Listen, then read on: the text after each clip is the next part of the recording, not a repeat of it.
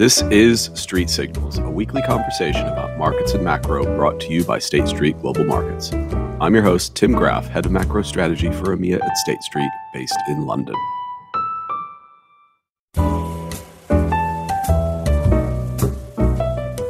Hello, everyone. Welcome back. We've had a couple of weeks off from the podcast. Hope you had a relaxing end of 2023 and that 2024 is starting off well for you. It has been a choppy start, to say the least. We've seen some corrections of the, I guess you could call them overshoots in market moves that we saw at the end of 2023.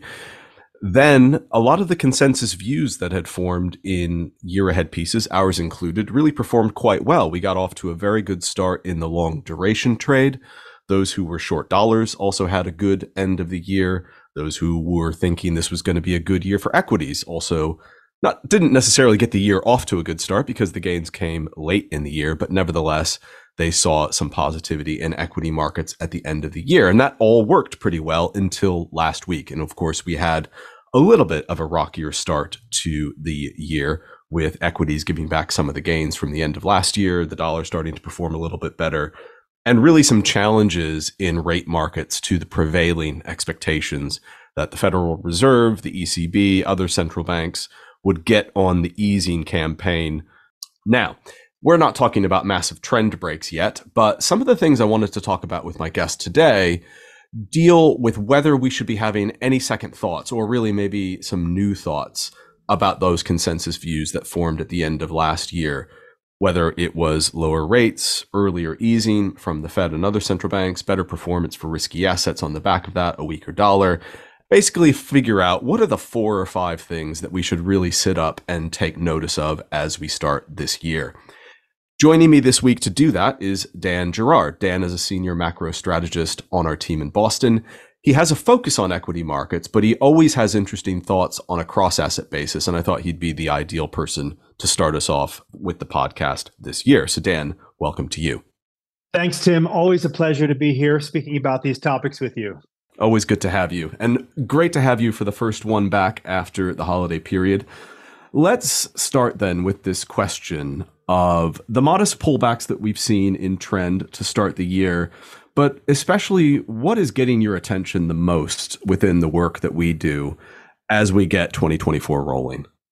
I always like to think about transmission and what it means for choices that investors are making, especially now as we think about recession and the potential for recession, what it means for likelihood, what it means for the way assets are in the economy is going to behave. We should really look at this backdrop of monetary creation here in the world. I find it quite interesting that the lending world, when we look at banks and lending, is really starting to slow down. That's happening at the same time where banks are not actually able to make a lot of housing loans because of where mortgages are, et cetera. This is really, I think, a concern. So if I'm going to look at one thing out here, it's going to be in this world of monetary creation, deleveraging, I think is a better way to think about it, and what that means for the relative choices of investors and where they're going to put money in this case. Earnings estimates are actually still quite high. That's not just in the US, but actually for the MSCI All Country World ex-US, it's still pretty decent above trend earnings growth expectations. To get that, you would have to have nominal growth quite high still. Nominal growth has been contracting. It's still way above trend. So it makes sense for now. But in order to keep that trend going, I think we would need to see a resumption of demand into the real economy. That's really, it's a really, I think, important point of how this year is going to turn out. If we get rates that get cut here and get some more stimulus, then it makes sense that we might be able to achieve some of these goals. The question is, do we get enough help as the economy slows to actually create that stability? Or does that slow down? Does the cycle really all start to bite just as the Fed is having to go through these decisions about pulling back on rates. And it's a question of timing. It's a really, really difficult one. I think that to come back to the beginning, what we really have to watch for is, are we going to see a decline in this demand for loans, demand from market participants to create liabilities to fund new growth in CapEx and support some of these earnings? When we look at our indicators that see where investors are putting money, it's really more of the same holdings and allocation. There's some changes, shorter term ones that we've seen, but for the most part, they're still overweight a lot of these cyclical areas, and believe that the status quo will continue. Yeah, and I want to come back to those changes. The thing that really stuck out to me, especially last week when we were getting a lot of reversals of the year-end moves. We were seeing lower rates into year-end, bringing forward the Fed cutting.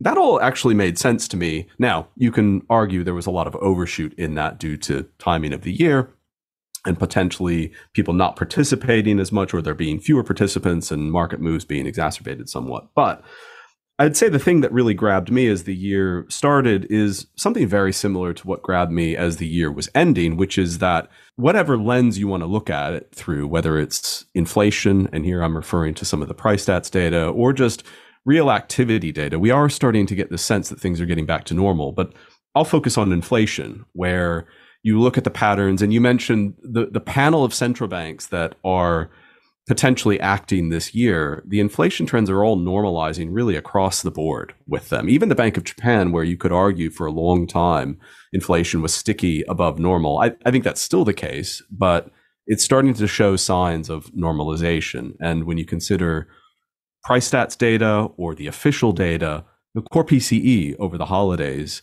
you annualize that over the last 3 months, it's 2.2%. You annualize it over the last 6 months, it's 1.9%. And it opens the door then to some of this normalization of real rates back towards the long run neutral rate. And I think that's what markets were really running with after the Fed meeting in December. It helps, to my mind at least, explain the market moves in equities, in rates, as overextended as they might have been. What's grabbed me this year is the narrative hasn't really changed. So I'm kind of questioning whether these moves we saw last week are merely pullbacks within that broader trend, and if we start to resume that. Now, when it comes to equity markets, you mentioned some of the things you're looking at kind of shorter term. What is changing in your view from that narrative that sets us up for maybe duration outperforming, or equities having a kind of, maybe not the year they had last year, but at least an okay year? Many investors were thinking that this year is going to be this kind of year of the bond, right? It's still this opportunity where we're going to see this panel of rate cuts and interest and duration, rates come down overall, supporting things.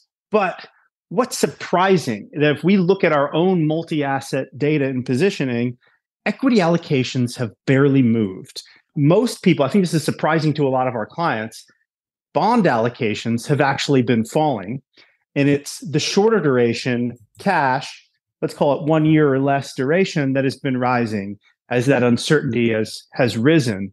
I mean, what is it that's actually going to push people back into duration here? Because I think if it hasn't so far, maybe it's because people have been burned a number of times on duration with this uncertainty about how everything is going to turn out here. The setup is there. The setup is there for equity allocations to come out, cash allocations to come out a bit and come back into longer duration bonds.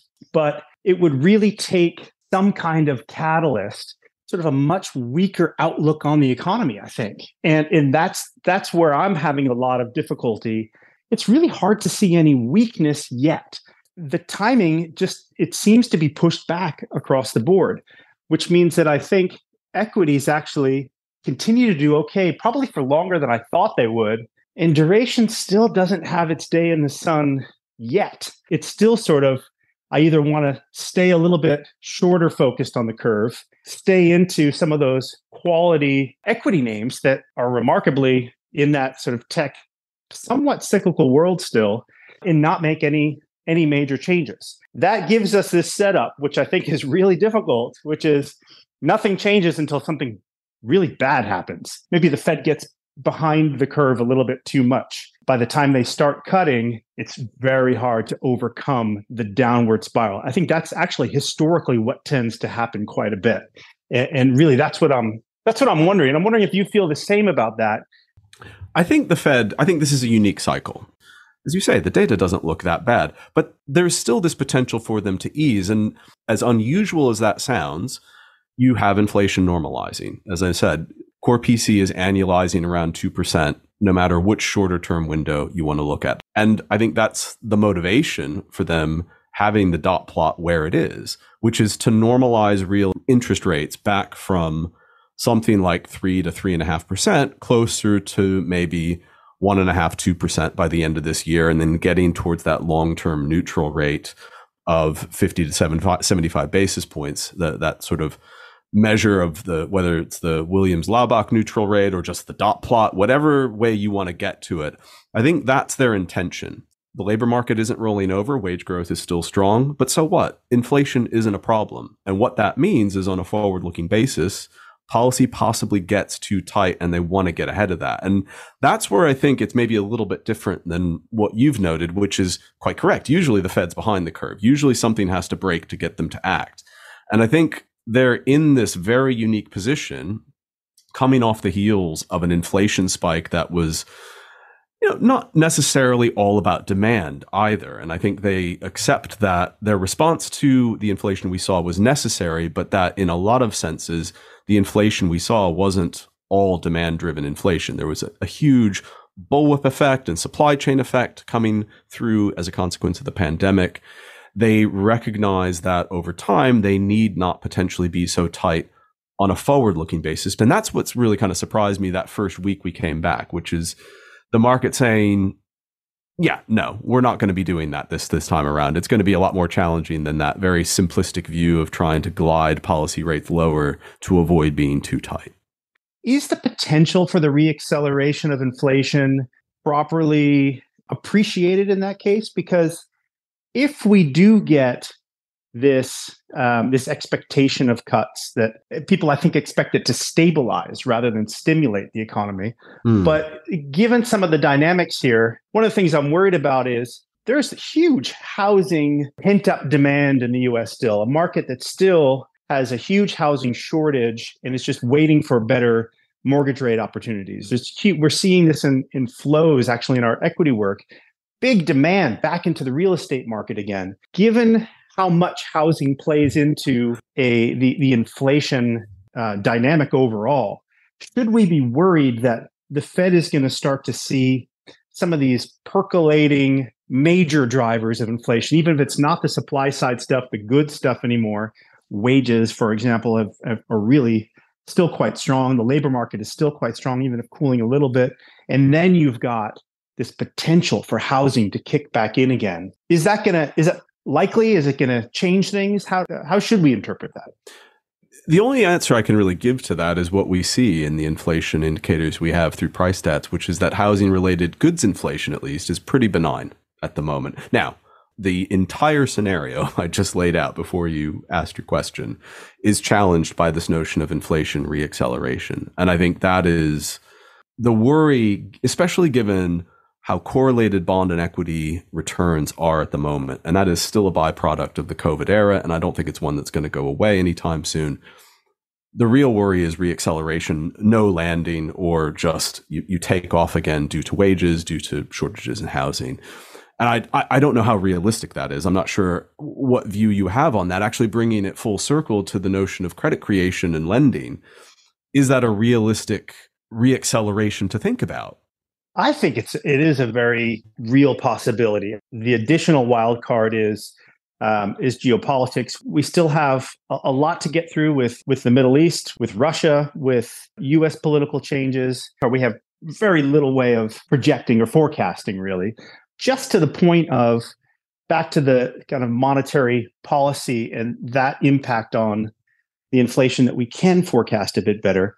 It should be a concern in the stimulating too soon or the cutting too soon case, just given how strong the labor market is still and that the services inflation is still there. The non-consensus story that although policy remains tightish, that the expectation that the Fed will be there the whole time means that growth can continue to be strong and markets just take off again because of this expectation. So it's a bond and stock year again, much stronger than we expect. I don't think that's really in people's sort of outcome playbook right now. And I wonder, is that something that we think is underrepresented or underappreciated as well? A really great year. I think the consensus is that you have an okay year for equities and a good year for bonds. Markets are set up for that. I think there is this immaculate disinflation or the ability for the Fed to proactively ease and lower real interest rates, thinking more forward looking as we've talked about. That I think is the consensus. I think there's a good case for that consensus. What I don't think is the consensus is either of the tails of that, whether it's horrible years for both, 20% correction in equities and a 10% correction further in bonds, and equities probably correcting because of that 10% correction in bonds, or both of them having phenomenal years. Either tail is, for me, what is harder to see. I'm giving more probability of this really split year where equities and bonds actually do quite well, both really well in the first half because of this expectation of the cut. And then that makes the cut less possible, which then we start to see the impact of an overextended consumer, a worried business capex model, all of that slowing earnings that are not living up to expectations really hit the equity market later in the year. I'm just starting to come around to that a bit more now.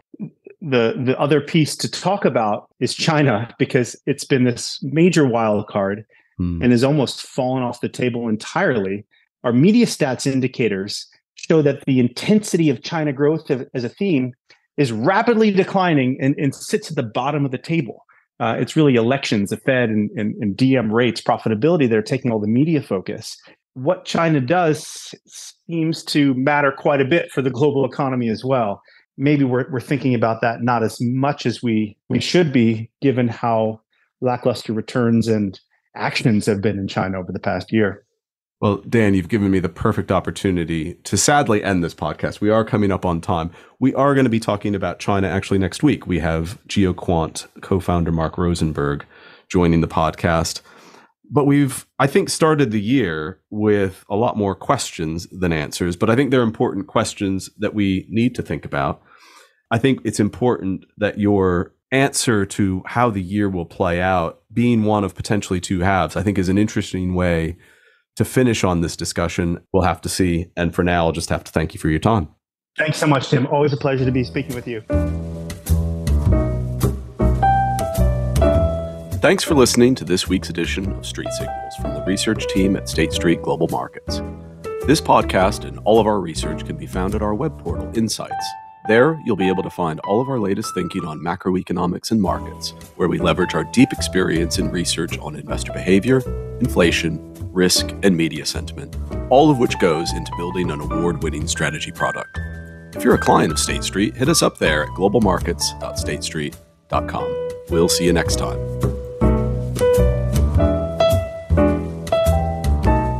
This communication is provided by State Street Bank and Trust Company, hereafter referred to as State Street, and is for informational purposes only, and is not intended to suggest or recommend any transaction, investment, or investment strategy. It does not constitute investment research, nor does it purport to be comprehensive or intended to replace the exercise of an investor's own, careful, independent review and judgment regarding any investment decision. This communication and the information herein does not constitute investment, legal, or tax advice, and is not a solicitation to buy or sell securities or any financial instrument, nor is it intended to constitute a binding contractual arrangement or commitment by State Street of any kind. The information provided does not take into account any particular investment objectives, strategies, investment horizon, or tax status. The views expressed herein are the views of State Street as of the date specified and are subject to change without notice based on market and other conditions. The information provided herein has been obtained from sources believed to be reliable at the time of publication. Nonetheless, we make no representations or assurances that the information is complete or accurate, and you should not place any reliance on said information. State Street hereby disclaims any warranty and all liability, whether arising in contract, tort, or otherwise, for any losses, liabilities, damages, expenses, or costs, either direct, indirect, consequential, special, or punitive, arising from or in connection with any use of this communication and or the information herein. State Street or its affiliates may from time to time as principal or agent for its own account or for those of its clients have positions in and or actively trade in financial instruments or other products identical to or economically related to those discussed in this communication. State Street may have a commercial relationship with issuers of financial instruments or other products discussed in this communication.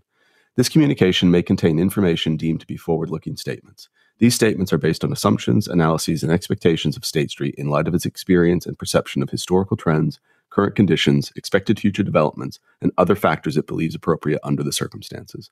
All information is subject to change without notice.